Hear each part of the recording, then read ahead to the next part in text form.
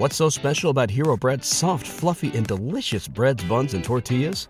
Hero Bread serves up 0 to 1 grams of net carbs, 5 to 11 grams of protein, and high fiber in every delicious serving. Made with natural ingredients, Hero Bread supports gut health, promotes weight management, and helps maintain blood sugar.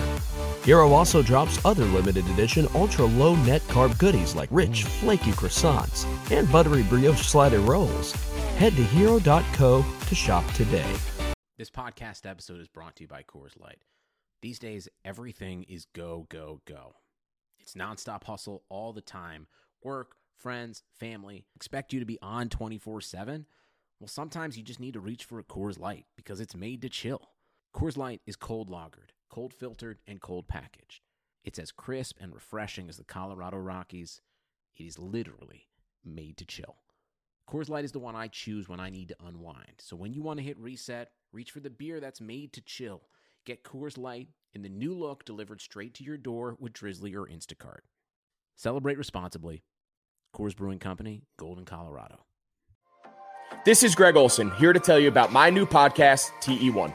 On the show, I had a chance to talk to my fellow tight ends who have revolutionized the position from an extra lineman to a dual threat superstar. And just like my guests have changed the game, this year, NFLSundayTicket.tv is revolutionizing your NFL viewing experience. Stream all the live out-of-market NFL games every Sunday on your favorite devices and never miss a moment from your favorite players. Visit NFLSundayTicket.tv and use the promo code GREG88 at checkout and get 15% off your subscription.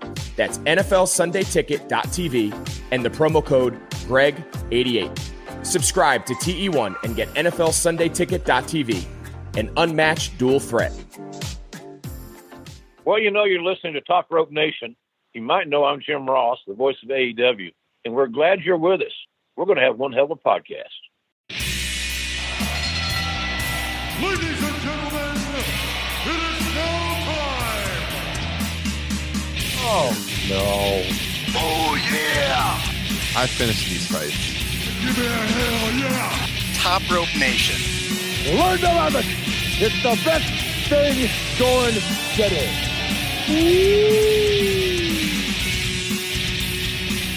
Hey everyone, welcome to episode 169 of Top Rope Nation. This is Ryan Drosty of comicbook.com, and I have a real special show for you today. I think you're really going to enjoy this one.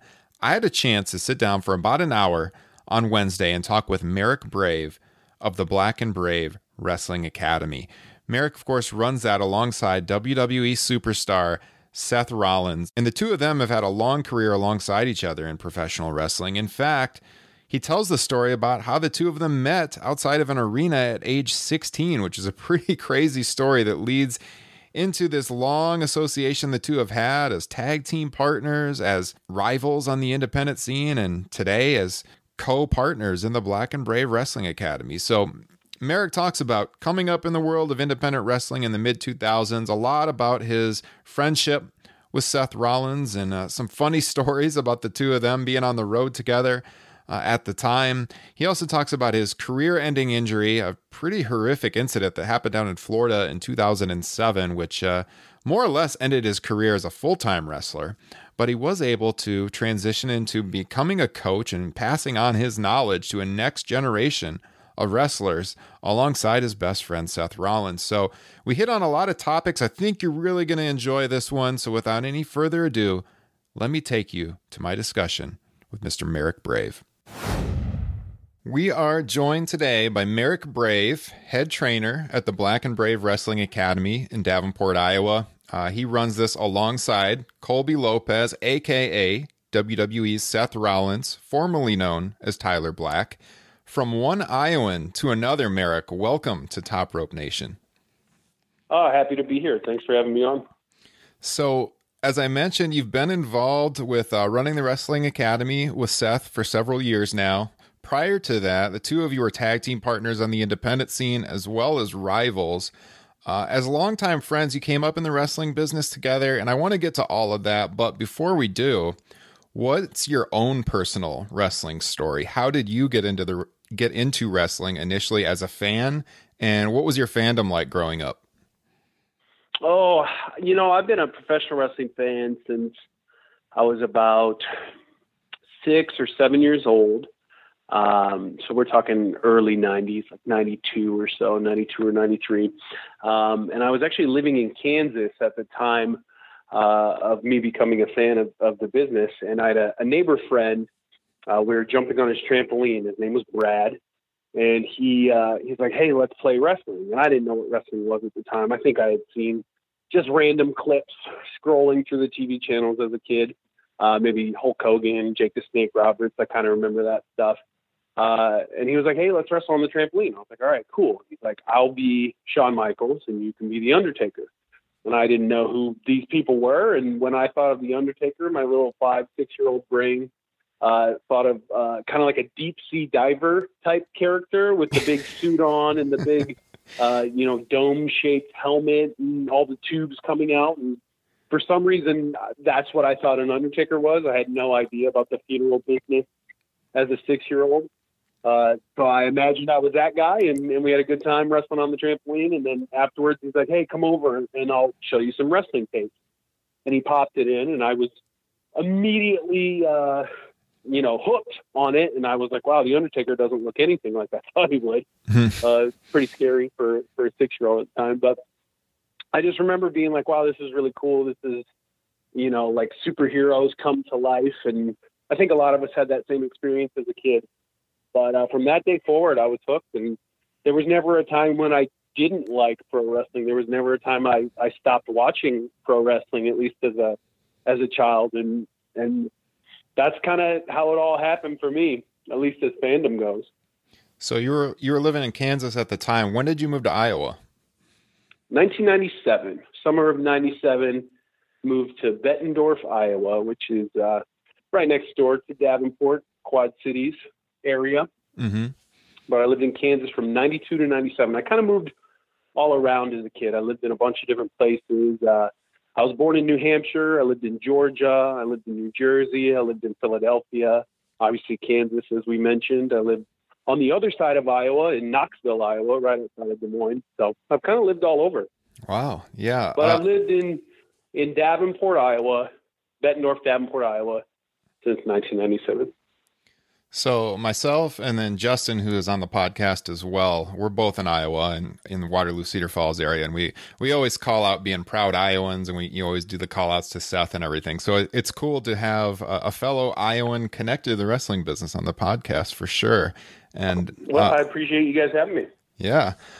So you mentioned you moved to Iowa in 97. Now, I don't know about you, but 97 to me is my all-time favorite year in pro wrestling history. I mean, that was a great year. Oh man, it was so great. Especially the summer when you were going through moving. That was a great summer in wrestling.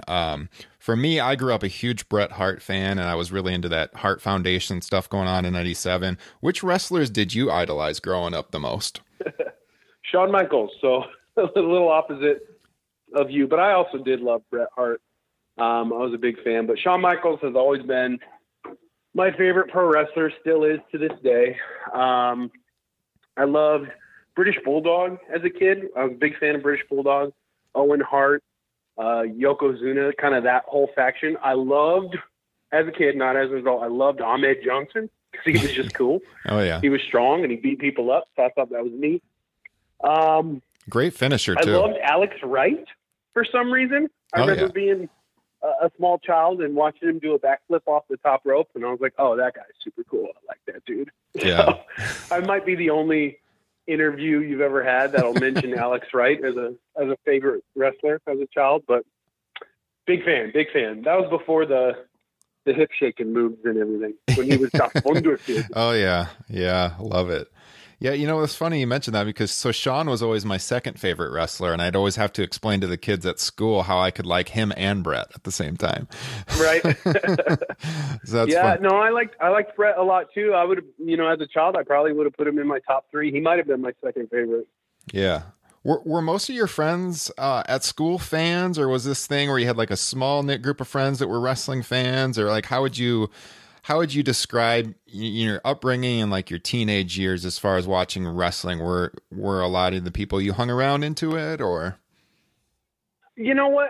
I would say a lot of my friends at school were not fans of pro wrestling, but a lot of the kids in my neighborhood were. I grew up I grew up, relatively poor as a child, and my family wanted to send me to a Catholic school, a private school, because they thought it would be a better education. So a lot of the students at my school were from more affluent backgrounds, so to speak. So that's traditionally, at least back then, not kind of the demographic for professional wrestling. Yeah. So a lot of the kids in my neighborhood, who grew up poor like I did, we loved pro wrestling, but a lot of the kids at school couldn't have cared less. So I was there drawing Shawn Michaels hearts on my notebook and Razor Ramon's razor symbol and all that stuff. And man, I don't know what they were into. The Atlanta Braves. Yeah. a lot of Braves fans at my school in Kansas for some reason.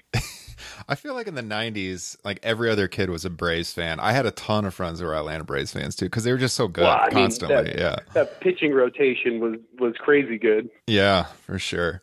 So did you go to wrestling school pretty much immediately after you graduated high school? Yeah, I graduated in June. It's actually an interesting story because I started wrestling on the independent scene after doing multiple one-day training camps with different guys in the area. And some guys were actually pretty notable. I did camps with, and Seth and I would go to these together, but we did camps with Samoa Joe and Christopher Daniels and Shane Douglas and guys like that. So we were being taught properly. We just weren't going to an official wrestling school yet, but we knew how to bump. We knew how to do all the moves. Our psychology was very much lacking at this point. But we started wrestling the summer before our senior year in high school when we were both 17 years old. But as soon as we graduated high school, he went off to go to the Ring of Honor training school, which CM Punk was running at the time. Long story short, and I'm sure a lot of people know, but he kind of ran out of money, didn't have a place to live, was sleeping in his car for about a week, and he was like, this just isn't going to work for me. So he moved back home. But in the meantime, we were talking almost every day over AOL Instant Messenger. And he was like, hey, I'm going to come home and we're going to go to wrestling school together, because I was looking at schools in Chicago. So he came back. We found Danny Daniels School, and we decided to head out. So when did you and Seth initially cross paths then? How did you get to know each other? We actually met outside of a local arena. We call it the Mark. It's something different now. But we were waiting for tickets for a SmackDown taping. It was actually the day before my 16th birthday, so I'll always remember that. His birthday's a month before mine. So he was 16. I was about ready to turn 16. And me and my group of friends went there, and we saw just a couple of, I don't know, kind of scraggly looking young individuals wrestling, doing some backyard wrestling in a mulch pit outside the arena at midnight the night before. And we're like, oh man, those guys look cool. We should probably be friends with them. We did our own little trampoline wrestling type deal. But these guys were doing all these cool flips and everything. And we're like, oh man, I think we get along with these guys. So we went and talked to them, and we became friends. And man, we've been friends ever since. That's been 18 years ago at this point. That's pretty crazy how that came about there then. Out there wrestling just in front of the Mark in the Quad Cities. Yep, random happenstance, not we didn't meet them,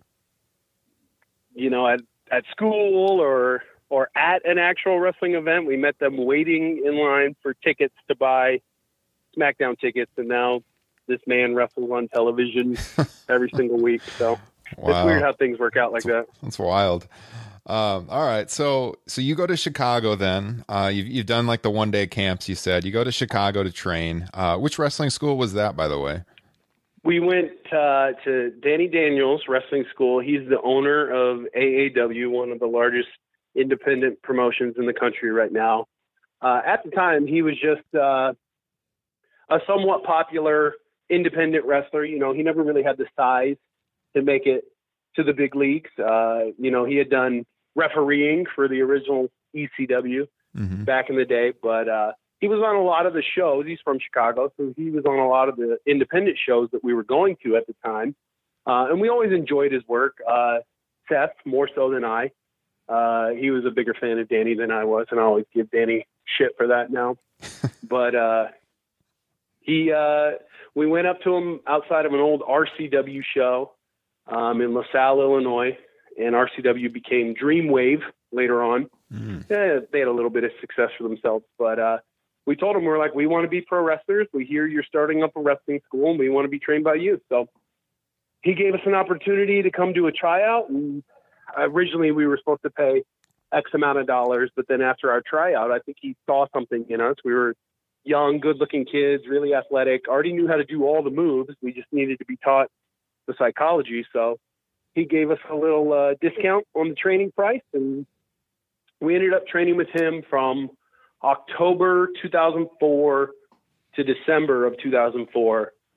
And then I made my wrestling debut, trained wrestling debut against Danny Daniels for AAW in December of 2004. But Seth had a broken jaw at the time, which he suffered in an independent match back home against an MMA guy who didn't know how to work very well, but broke his jaw with a right forearm directly across the face. So Seth didn't debut until January of 2005. So I can always pull my vet card on him if I need to. You know what I mean? Yeah. Pull that at the school. If you want to listen to the real grizzled veteran, you got to listen to me. Exactly. I have a month's experience over him. So this next question then, since you talked about how you had learned to do a lot of the moves and stuff at the camps you had gone to, so this might go back a little bit, but what would you say was the hardest part of the business to learn for you, whether that is the psychology or just moves in general? Moves weren't too difficult, not to sound too boastful or anything, but Seth and I were able to kind of do anything that was asked of us in regards to the move department. Like I mentioned, we both had a lot of experience on trampolines, which sounds kind of funny to say, but in reality, jumping on a trampoline and doing all the flips and twists and stuff, it kind of does give you pretty good control over your movements, control over your body. So we didn't have difficulty with any of the moves. The psychology aspect was another story. It's a little bit more difficult to be taught the psychology, to grasp the psychology, and then to be able to execute it when asked to. So I think that's probably a similar story with a lot of the guys and girls you'll talk to, but I think psychology is probably one of the harder things to grasp. And honestly, I'm not sure if it's anything you can ever really master. You can probably get pretty close, but the business evolves and it changes throughout time, which means psychology changes throughout time. And there's always new things to learn and new things to try and master. So I'm not sure we ever did master it, probably still working on it today, but honestly, helping our students to learn and work on their craft in regards to psychology helps us as well. Since opening the school 6 years ago, both Seth and I have talked about it many times that we've become better wrestlers or smarter workers because of the school that we run and the students that we teach. So, yeah, I think that was probably the more difficult thing to learn was psychology over moves. So as you started to get more involved on the independent shows and everything, would you say you were wrestling more in the Chicago area or back home in Iowa, more in Illinois? Like how were you taking those early bookings? I'll tell you what, we wrestled anywhere and everywhere that would have us. Any promotion that wanted us on their show, we were there. We were wrestling multiple times every week, all across the country. We did a lot of bookings in Chicago, a lot in Wisconsin, a lot in Indiana. We wrestled for IWA Mid-South a lot. Obviously, we took a lot of bookings back home in Iowa, but we were kind of all over the place at that point, and we were branching out and doing a little bit more in the Ohio Valley area, East Coast, and down south when I initially suffered my neck injury, pretty devastating neck injury. So unfortunately, we weren't able to bring the tag team too much further than that at the time. But yeah, we were working all the time. And I think that's just kind of the way it needs to be for a lot of the young up and comers is repetition. You got to get your reps in. So the best way to do that is to do it in front of a live audience And to do it in front of a live audience, you got to make the towns. You got to hit the highway and get on these shows, because there's no substitute for live reps. Who would you say were kind of the premier independent groups to work with during that era? So we're kind of talking mid-2000s, I guess 05, Sure. 06. Everyone wanted to get to Ring of Honor. I'm not sure how many people consider that an independent promotion. Back then, it was more so an independent promotion than it is now. That was the top one. Unfortunately, I had a tryout for them, and that's actually where I suffered my neck injury. So I was never able to actually work for Ring of Honor, even though I was slated to be an original member of Age of the Fall alongside Tyler, and then Jimmy Jacobs was the leader there. Mm-hmm. I think my position was eventually given to Necro Butcher, which is kind of cool. Somehow I morphed into Necro Butcher, like Transformer style. But IWA Mid-South was obviously a really big promotion at that time, had some of the top independent talent. When we started, we were on shows with CM Punk, Colt Cabana, Chris Hero, Jimmy Jacobs, Alex Shelley, Eddie Kingston, Chris Candido. The list goes on and on and on. IWA Mid-South was really killing it at that point. And we were big fans of IWA Mid-South. We used to drive 8 hours one way to set up a ring and then watch IWA Mid-South shows.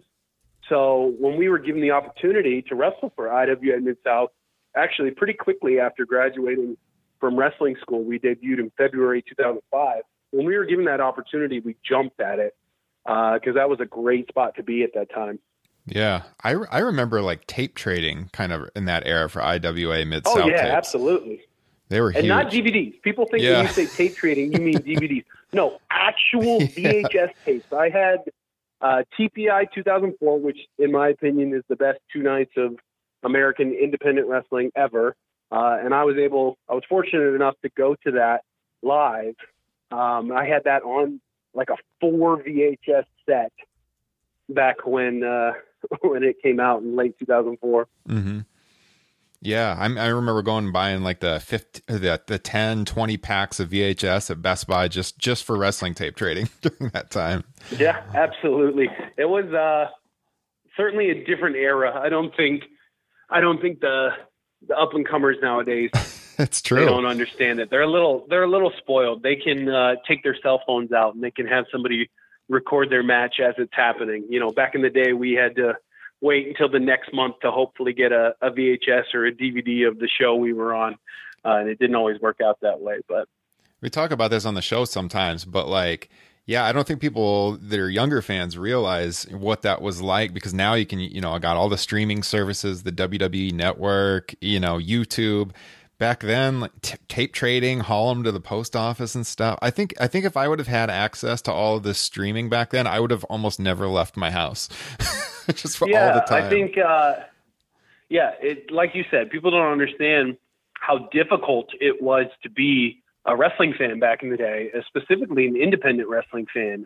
If you were a wrestler on the independent level, or you were a fan of independent wrestling, like you had to really love pro wrestling to do that, because it wasn't easy. You had to put a lot of work into your hobby, which I don't know if people are willing to do nowadays. But like I said, we would drive 6 hours, 8 hours one way, set up the ring so that we could get a free ticket. And sometimes those tickets weren't free. They were, Ian Rotten said we were going to get a free ticket, but the house was a little light, boys. So I'm going to need your $10. And we turn around and give them the $10, which was our food money for the day. So we didn't eat. Unless Patty had some leftover boiled hot dogs from the crock pot at the end of the night, she'd give it to us for helping out with the ring. But and we turn around and we would drive 8 hours back home and get home at 4 o'clock, 5 o'clock in the morning, and it would be the best day of our lives. So not complaining about it at all, but it's a little different nowadays. Well, we're going to continue this conversation. We got a lot more to get to, but before we do, let me throw a shout out to our good friends over at Thera One and NFL Sunday Ticket.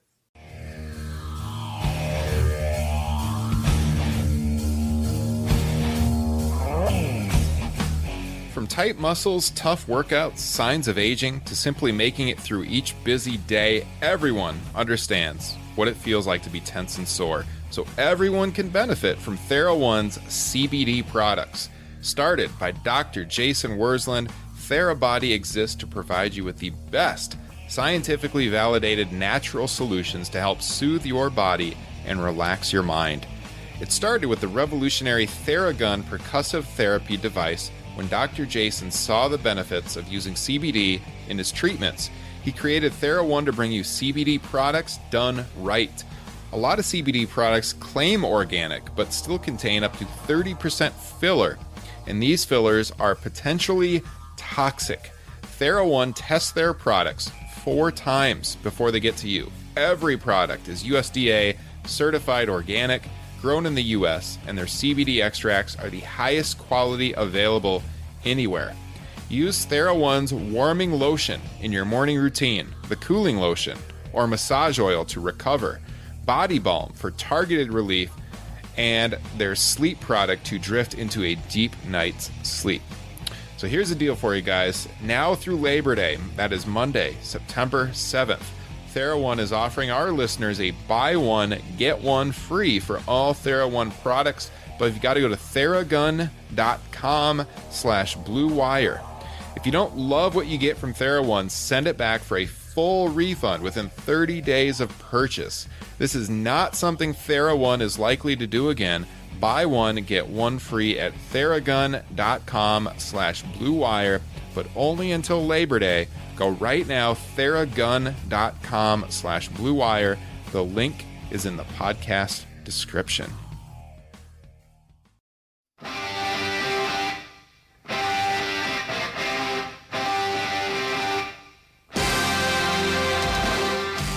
Sundays are coming back in the NFL with NFL SundayTicket.tv. You can stream every live out-of-market NFL game every Sunday afternoon on your favorite devices, plus Red Zone and DirecTV Fantasy Zone channels. Never miss your favorite teams and favorite players. No matter where you live, NFL SundayTicket.tv is your key to the most glorious Sundays ever. No more haggling with DirecTV for a discount. All you got to do, go to Sunday Ticket, NFL SundayTicket.tv. Use the promo code BlueWire at checkout to get 15% off your subscription.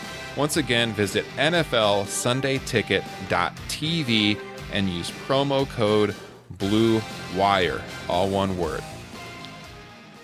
So in Iowa during that era, I didn't go to a lot of independent shows. I feel like in the northeastern part of the state up here, we just didn't have a lot of independent shows. But down where you guys were in the Quad Cities and then like certainly Des Moines, there was a whole lot more going on.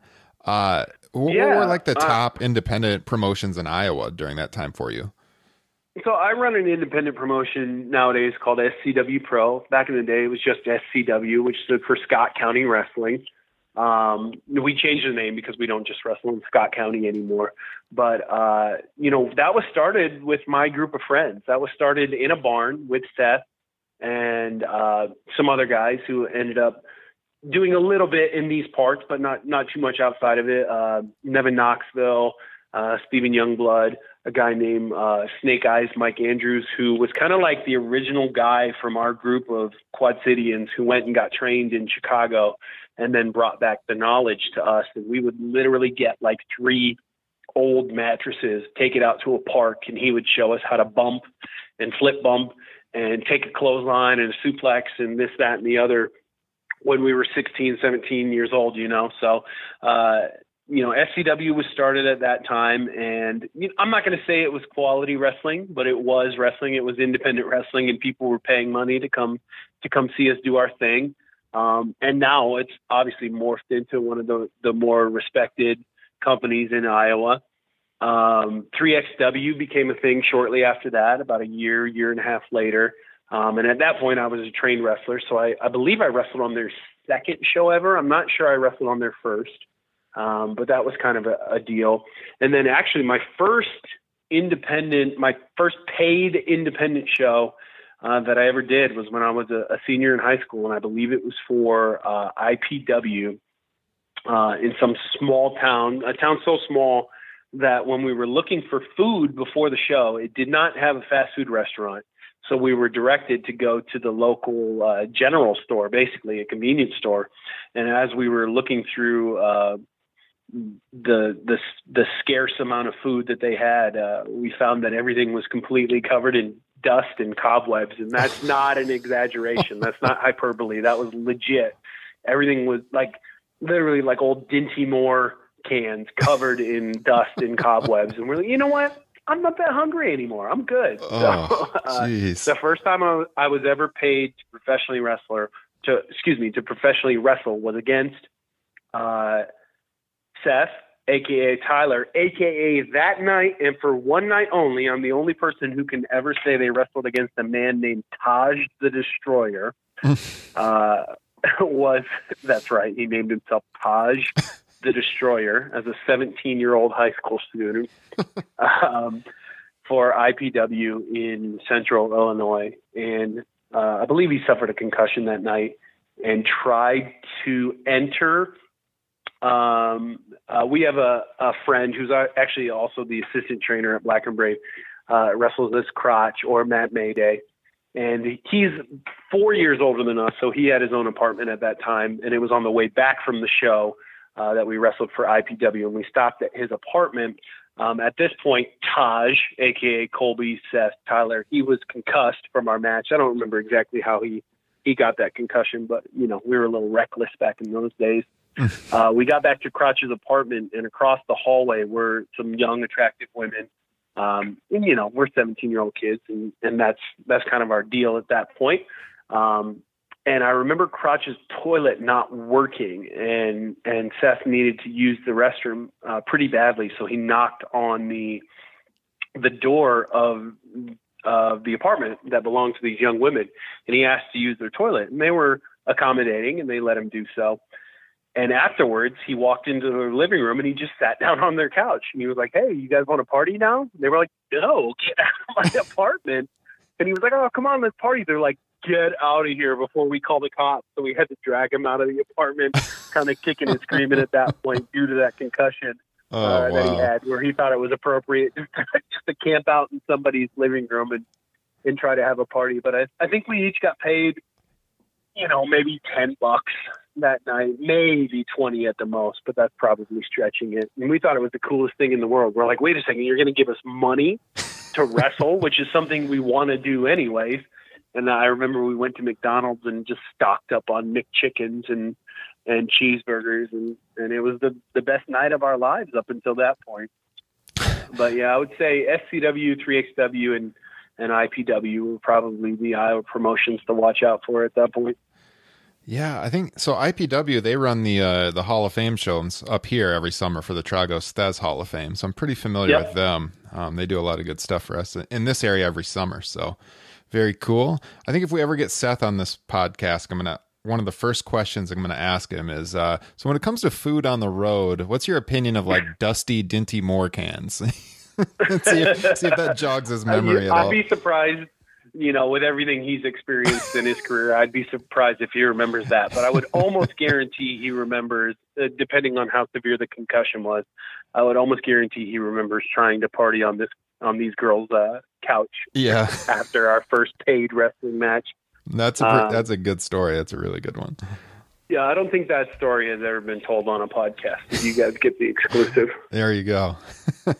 So, yeah, you and Seth, you were tag partners. You were AAW tag team champions, I think, in 2006. But you also had a singles feud together. I was actually watching on YouTube last night. There's a pretty good compilation of your feud and when you split and everything. You guys had a barbed wire match for AAW in Chicago. Did. Yeah, no rope barbed wire. I had no idea that you guys did that match until last night. Pretty crazy stuff. Talk about that time in your career and what it was like to work against your friend as rivals in the ring like that. You know, something that a lot of people don't understand is that we were very, very close friends, but in a way, in real life, we were somewhat rivals in that aspect as well. So there was a lot of like real life, like pseudo tension, nothing ever like too aggressive or violent or too much to the forefront at that point, but we had a little healthy competition between us.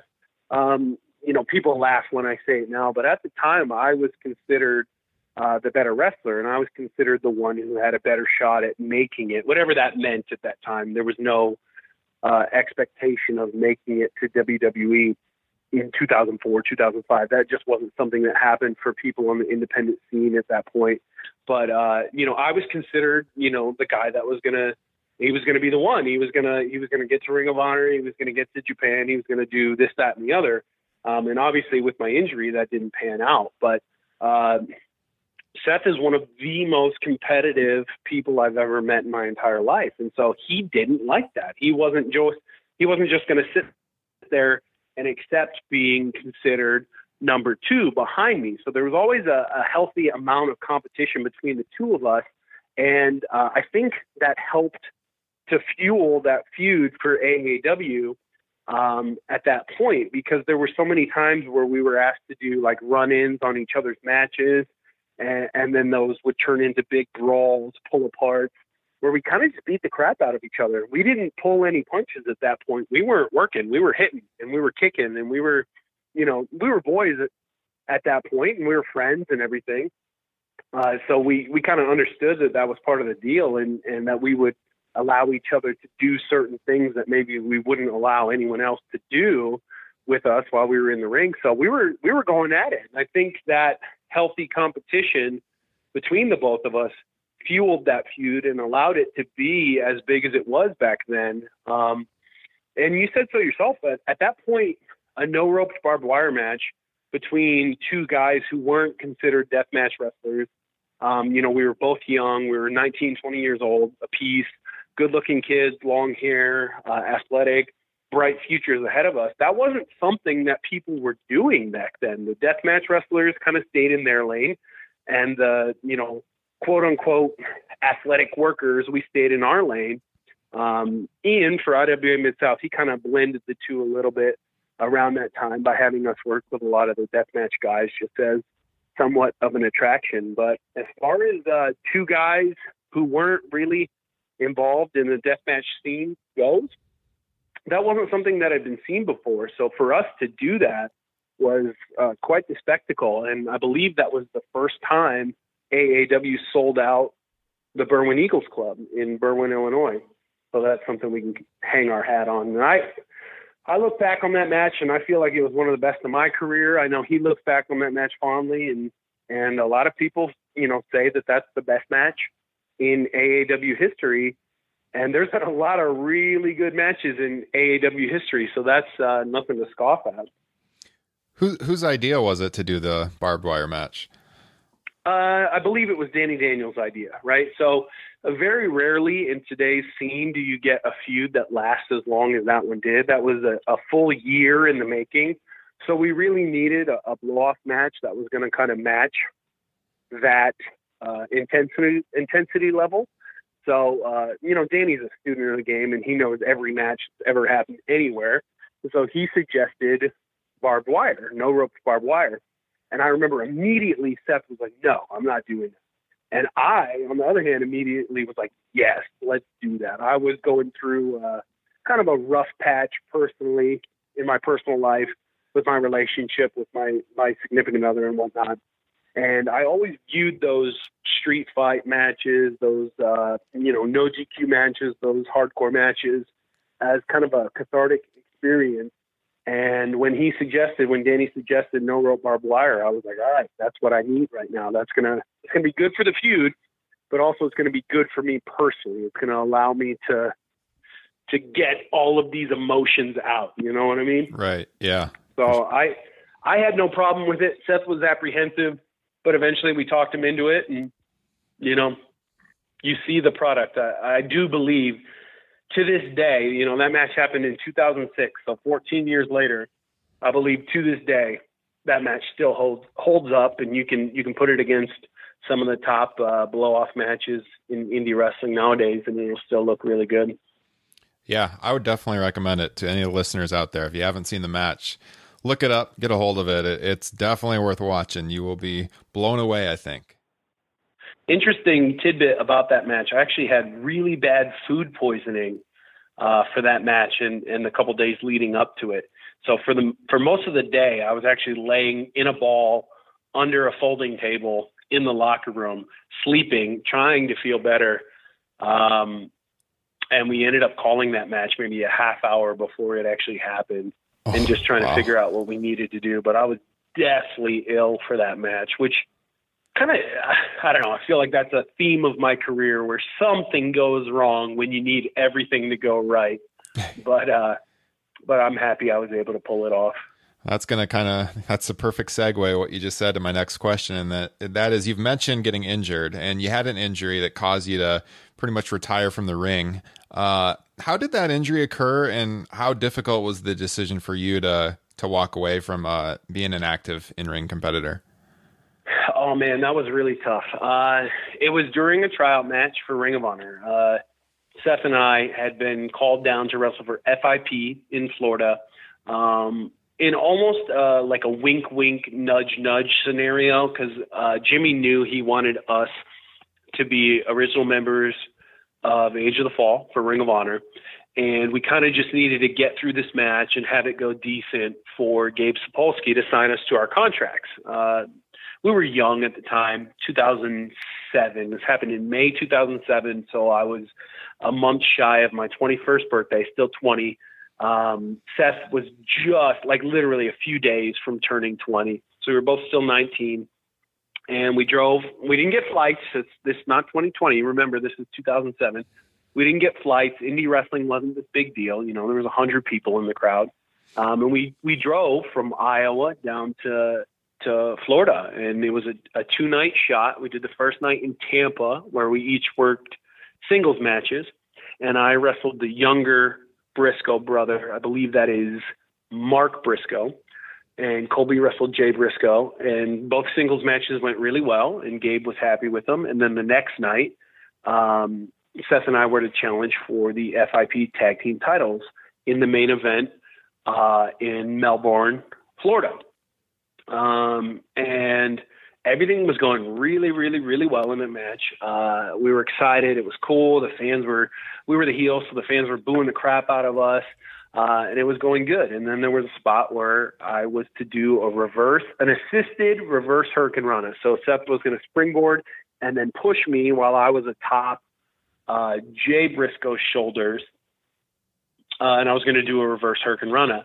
And we had talked about this in the back, and I just made sure that, you know, they were comfortable doing that. That is something that they had experience with before, and Jay assured me that everything was going to be cool. But when it came down to it, unfortunately, it wasn't. And as I went backwards, instead of backflipping over the top of me, which is how that move is executed properly, instead he basically just took a back bump. And I'm not a short guy. At that point, I believe I was still growing, so I was like 6'1" or so. And I might have even been a little bit taller than Jay. So not necessarily the move you want to do when you're a taller wrestler, but I had done it numerous times before with no incident. But unfortunately on this night, instead of flipping, he essentially took a back bump, and I was midway through my flip. My forehead made contact with the mat, and this 210-pound man took a back bump on top of me when only my forehead was in contact with the mat. So my neck bent completely backwards. The back of my skull was touching in between my shoulder blades. And then all that weight came crashing down on top of me too. So I just instantly, I knew something was wrong. And I had never experienced an injury like that while I had been working.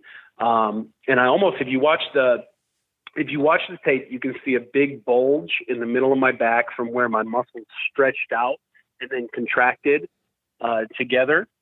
And I almost do this kind of like Three Stooges, you know, Homer Simpson, like wiggle around in a circle in the ring, just clutching my back. And I'm saying, my back, my back, my back, my back.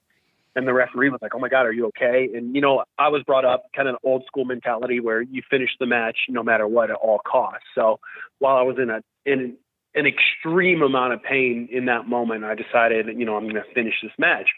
And so if you watch the match, I get up and I actually do like kind of the weakest little one-footed drop kick you've ever seen, but that's kind of what the spot called for, was a drop kick there. So I attempted a drop kick. I made a little bit of contact, and then I fall back down and I crumble. And at that point, Gabe Sapolsky comes running in through the back, and he I'm in the corner and he comes up to me and he's like, "Hey, are you okay?" And I'm like, I hurt myself. And he's like, "Okay, well, wiggle your fingers and toes," because he had seen on the monitor in the back how devastating the injury was. And he tells me, "Wiggle your fingers and toes." And I'm able to do that. And so he goes, "Stay down." And I said, "No, I'm about to take the finish," which, mind you, the finish was a doomsday device from the Briscoe brothers. So I was supposed to be sitting on somebody's shoulders. The other one was going to clothesline me, and I was going to get dumped over the top of them, presumably on my head. But I told Gabe, I'm like, "No, I need to take this finish." And he looked at me and he said, "If you get up one more time, I will never use you again." I'm like, "All right, I'll be right here the rest of the match." Jeez. So, to their credit, the Briscoes and Seth call an audible. They finished the match. And then at that point, an ambulance had been called. They came to the arena. They put me on a stretcher, put me in a neck brace and everything. While I'm on the stretcher, there's actually a shooting outside the venue. Somebody gets shot. And so I'm on the stretcher. I'm all strapped in. I can't move. And they look at me and they go, "Hold on. We're going to go check on this shooting." And I'm like, my God. what happens if the guy with the gun comes in here? I'm immobile. I cannot I'm not going move. anywhere. But, yeah, luckily that didn't happen. I want to be clear. I have no ill will towards the Briscoes. I don't blame them for anything that happened. It's just one of those fluke things that happens in a wrestling match. We expect injuries to happen from time to time. Unfortunately, it was just the worst timing for me personally, in regards to my growth and my upwards movement in the business. But I don't want people to take this as me taking a shot at the Briscoe brothers or Jay Briscoe, because they were nothing but professional after the injury was done. First of all, I went to the hospital. They did an x-ray, but they would not give me an MRI to see if there was ligament damage or anything like that, because I didn't have insurance. I'm a young 19-year-old kid. I don't have insurance. So they knew I wasn't going to pay that bill, and I never did. But they quickly gave me an x-ray. They told me my neck wasn't broken. Little did I know at that time I had multiple bulging discs in my back, multiple vertebrae that were compressed, just very serious stuff. But they weren't able to give me that information. And in fact, after the x-ray came back and they said nothing was broken, they wouldn't even let me change out of my wrestling gear, which I still had on.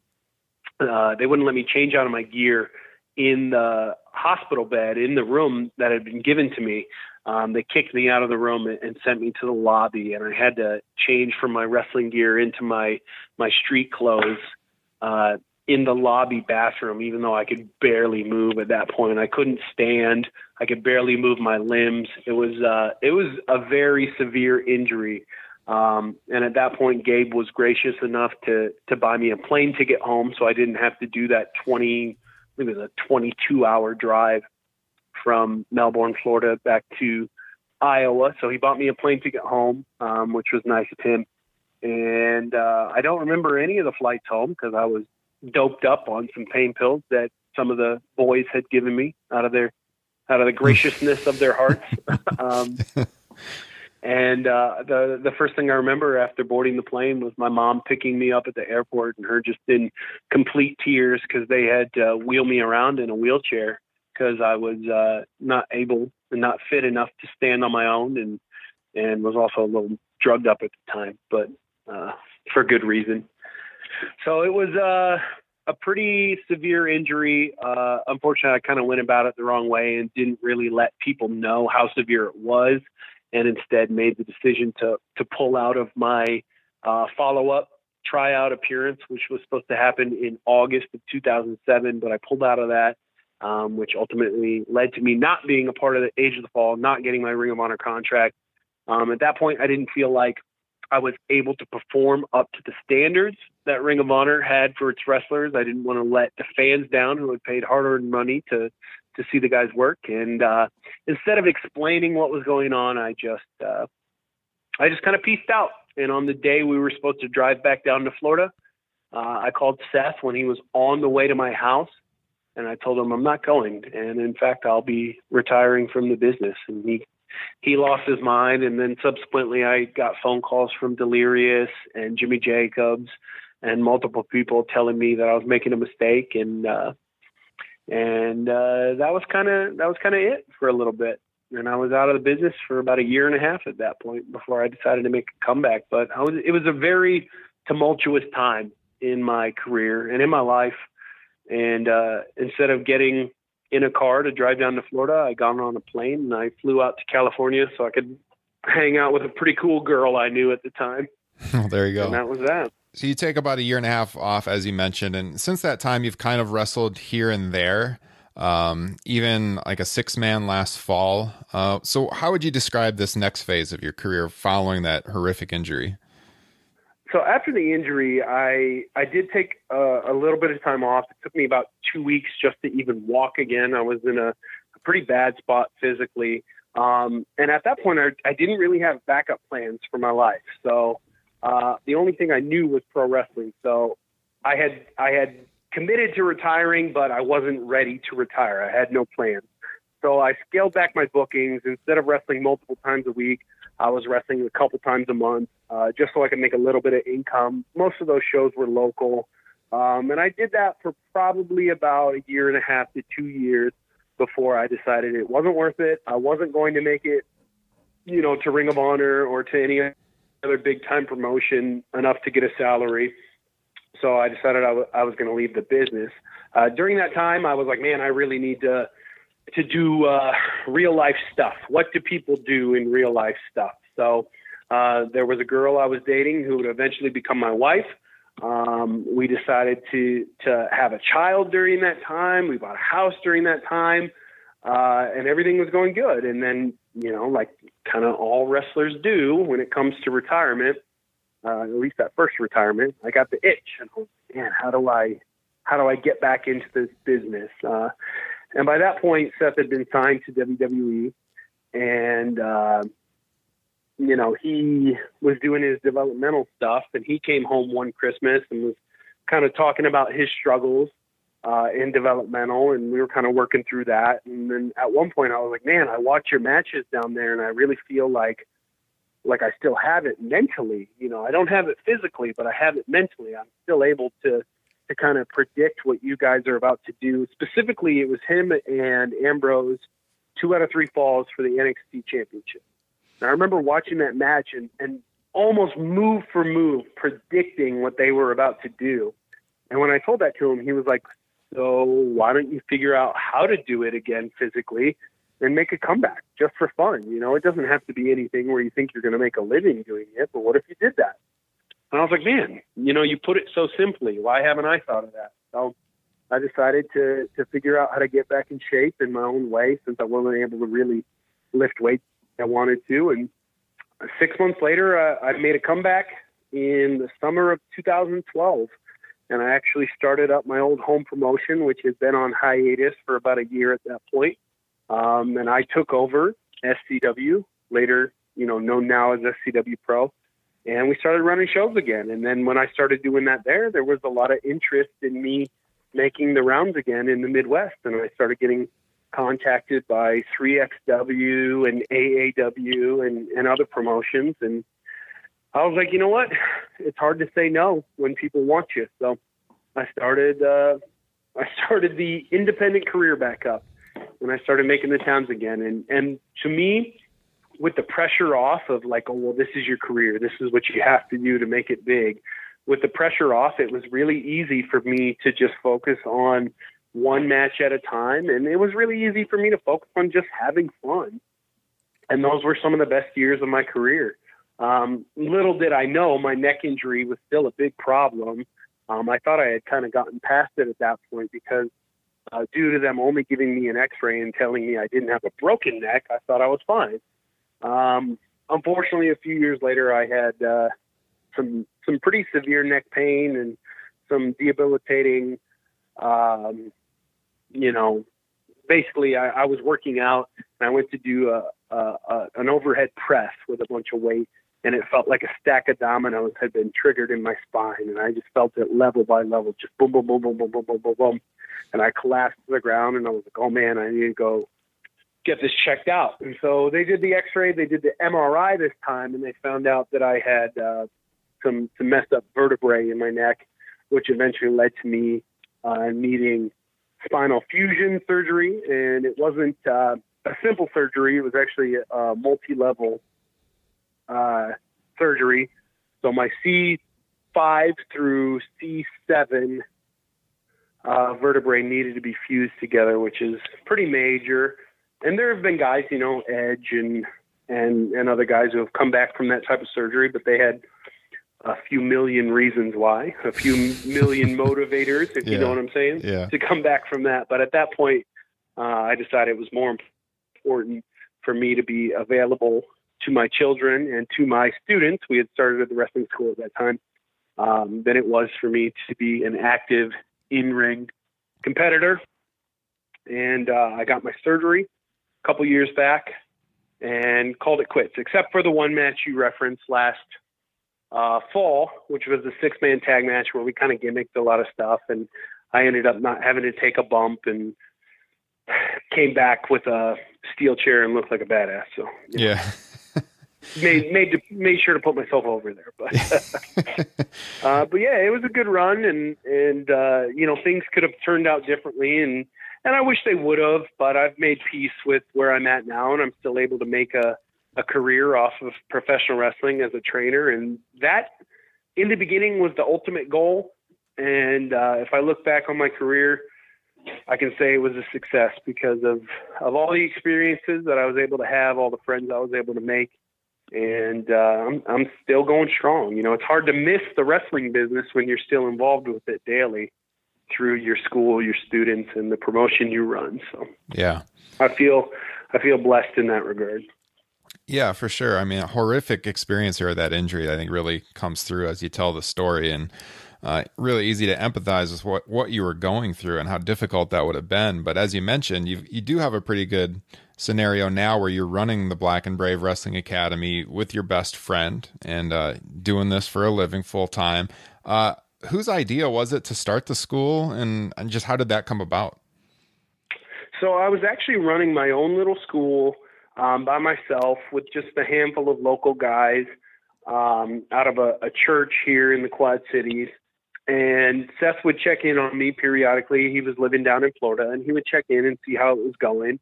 And then one day I was just at my regular job, and he texted me and he said, how would you feel about starting a wrestling school with me? And in my head, I'm like, man, well, we always made a great team. And you obviously have some experiences at this point that I don't.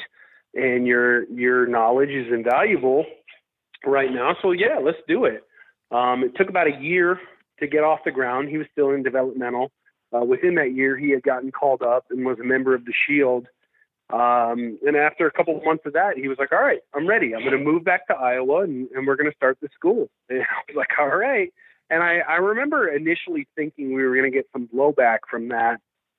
Because he was so fresh on the main roster, I thought some people would, kind of look down on it and say, well, what do you know? How are you qualified to start a wrestling school? But from the moment he joined the main roster, him and the other Shield members, they were very respected members of the main roster community. So I don't think anybody, in fact, we were given Triple H's blessing to start the school on multiple occasions.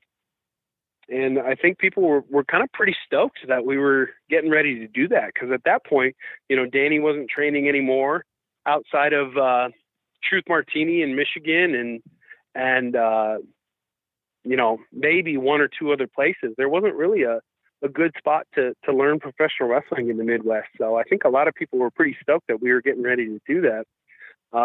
So like I said, it took about a year from the initial conversation to us announcing it. And we've just been rolling ever since. It's been an awesome experience. All of our classes sell out about a year in advance, even during this pandemic, which has been pretty cool. But there's nothing else, literally nothing else I'd rather be doing right now than coaching at Black and Brave, because it's a dream job. To tell you the truth, I know it sounds cliche, but it really is a dream job. Yeah, you guys opened up a new location not all that long ago. What would you say is the next step in your growth? Well, we just moved locations. We were in Moline, Illinois, which is right across the Mississippi River from Davenport. We just felt we were actually renting space within another gym, and we just kind of felt like it was, time for us to get our own spot and to kind of be in control of everything that we could be in control of. So we opened up our spot in Davenport, and I think we're going on 2 years in that location.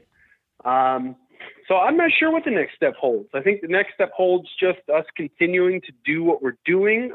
We have, I'm not going to get too specific here, but we have some interest in a couple of our students, actually more than a handful of our students from some major companies.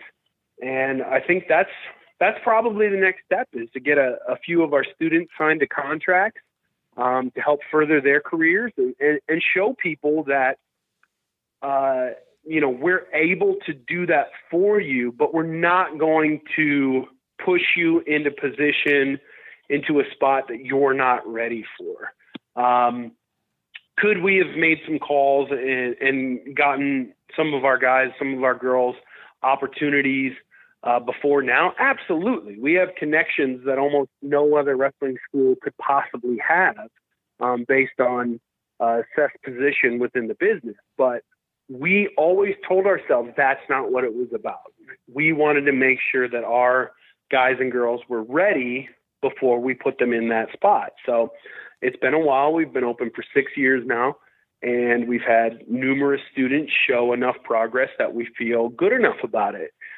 And to tell you the truth, some of these students didn't get these opportunities based upon recommendations from us. They got their opportunities based upon their own merits, and that's the best way to do it. So we're really excited for them.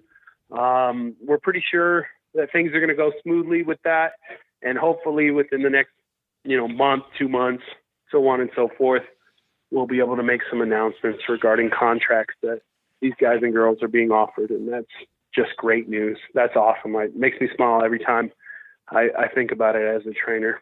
Yeah, it's really, really cool. How involved is Seth with the day-to-day at the academy? Oh, very much involved. I get asked that question a lot because it's pretty commonplace for a big name to put their name on a school and then show up on day one to take the money and show up on the last day to take a picture and call it a fucking training class. You know what I mean? Yeah. But that's not what he's about. He wants to be there as often as he can be, and whenever he's not busy with WWE obligations, he is at school, he's in the ring, he's coaching, he's teaching, and his greatest involvement is passing down the psychology. That we go back to that. That's kind of the most important part about the wrestling business, is the psychology. And he obviously has experiences that most people don't. He's been in a main event of WrestleMania. He's main evented many pay-per-views. He's held numerous championships. We're the only wrestling school that can claim to have an active top-level WWE superstar as an in-ring trainer while they're still on top. I can't think of any other wrestling school in the history of wrestling schools that can claim to have that. There's been a lot of guys who have retired and opened a wrestling school, but Seth's still doing it. He's still doing it at a top level. He's one of the most popular superstars in the entire world. And when he's not on the road for WWE, he's at our school in Davenport, Iowa, teaching the future generations of professional wrestlers. And I think that's a beautiful thing. Yeah, I think there was a WWE 365, one of those series they filmed at your school within the last year, I think, and kind of showed him in the ring with the students. And that was pretty cool to see. Yeah, they've been out filming a couple different times. It's always cool to have them there. They're pretty cool cats, but that's been nice publicity for us. But it's not anything that's staged for the cameras. It's 100% genuine. It's 100% honest. He's there and he cares about our students, and he gives every single one of our students his Facebook and his phone number, and you can text him, you can call him, you can message him, and he will give you his opinion and his advice on the spot. And that's an invaluable resource. Absolutely. So outside of you working at the academy and everything, just to kind of wrap this up, you've done a little work in acting, I guess you could say, because you worked with the History Channel on Night Fight. Talk a little bit about what that was like. Well, I don't know if you could call that acting. Yeah, I kind of struggle if I should call it that. Yeah. It was, oh man, it was an experience. I'll tell you what. Everyone always asks what it's like to be hit with, a weapon and an axe or a mace or something like that. But I'll tell you what the real unnerving part is, and that's actually hitting somebody else at full force with a 4-foot battle axe directly on top of their head. I remember reaching back. I did this.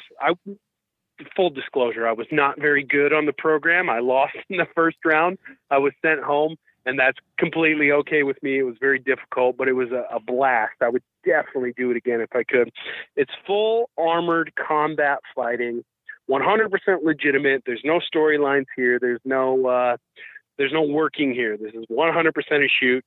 And I remember reaching back with that battle axe far behind my head, and I'm just like time slowed down. And I was like, man, I'm about to hit an adult man in the head with an axe as hard as I possibly can. Like, that doesn't seem like something anyone should ever do, but I'm permitted to do that here. I'm not going to get in trouble. I'm not going to get arrested. I don't know what type of damage I'm about to cause, but here we go. And I clocked him right on top of his dome, and he crumpled to the ground, and everyone was okay. And we all shook hands afterwards, and it was a good time, but, it was amazing. It was a fantastic experience. I was super nervous going into it just because it's something you've never done before. You don't know what it's like to be hit in the face with an axe. Yeah. But I do now. And it's not fun. I got busted open. I take that back. It was a lot of fun. It didn't feel good, but it was a lot of fun. It was a lot of cool to it was really cool to kind of test my merits as a man, you know what I mean? Yeah. And see where I was at and just kind of do something that was out of the norm and out of my comfort zone. And it was great. And if there's ever a season 2, I would love to be a part of it. Yeah, I didn't know, so I wasn't for sure if it was 100% legitimate or not. So to hear that 100%. So it actually falls under the guidelines of a United States game show. And there's very strict rules regarding the game shows that you watch on television. If there's any sort of collusion or, surreptitious behavior in a game show, you can go to prison for that. So they told us out of the gate, don't try and fake any of this. This has to be 100% legitimate. And it was difficult. And there were many times I felt like I was going to vomit inside of my metal helmet, which would not have been good. I would have just been covered in vomit at that point. Because it's very difficult to get those things off. They're actually clasped to your back protector. So you can't just take them off. Somebody has to help you with that. So I've just been covered in my own vomit. Thankfully, I didn't vomit. But it was cool. And like I said, I would do it again in a heartbeat because, I played high school football, and that was probably the closest I've felt to that type of competition since then. Crazy. Full contact ass kicking as knights. There you go. Check it out on the History Channel. Swords. The only rules were you couldn't stab someone, because death. You couldn't stab someone, and you couldn't hit someone in the groin or the top of the foot. Because the top of the foot and the groin, those were the only places that weren't protected by armor. Wow. That is wild. Absolutely wild. Well, Marek, this has been a really fun discussion. I really appreciate you coming on Top Rope Nation and kind of telling your story. I think the listeners will get a lot out of hearing about this. I think most of them are probably familiar with the Black and Brave Academy. You guys have formed quite the reputation over the last few years, and your friendship with Seth was really interesting to hear the story about, and your own trials and tribulations as a wrestler. So I just want to thank you again so much for coming on. Hey, I appreciate you guys having me. I'll come back anytime, and hopefully your listeners enjoy this conversation. Where can the listeners follow you on social media? Sure. I do not have a Facebook, so don't even try it. I have a Twitter at mbrave13. I have an Instagram at mbrave13. Of course, there's Black and Brave on Twitter at Black and Brave. There's Black and Brave on Instagram at Black and Brave Wrestling. And then if you want to follow, if you happen to live in Iowa and you want to come out to a local independent show, when the pandemic's done and everything, at SCW Pro on Twitter, Facebook, and Instagram. And you can come meet me in person. I'll take a picture and sign an autograph and maybe give you a little smooch on the cheek and everything. Very cool, man. Well, thank you so much. Hopefully we'll be talking again. Absolutely. Thanks, guys.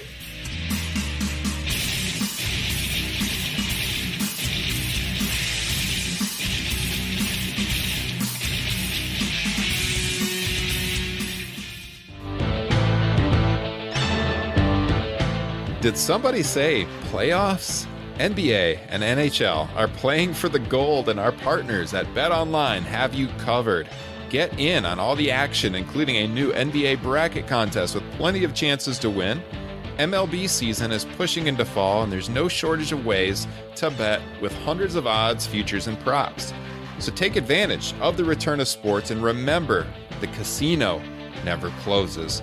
Check it out all day, all night. Go to betonline.ag and use promo code BLUEWIRE to receive your welcome bonus. That's betonline.ag, promo code BLUEWIRE. BetOnline, your online sportsbook experts.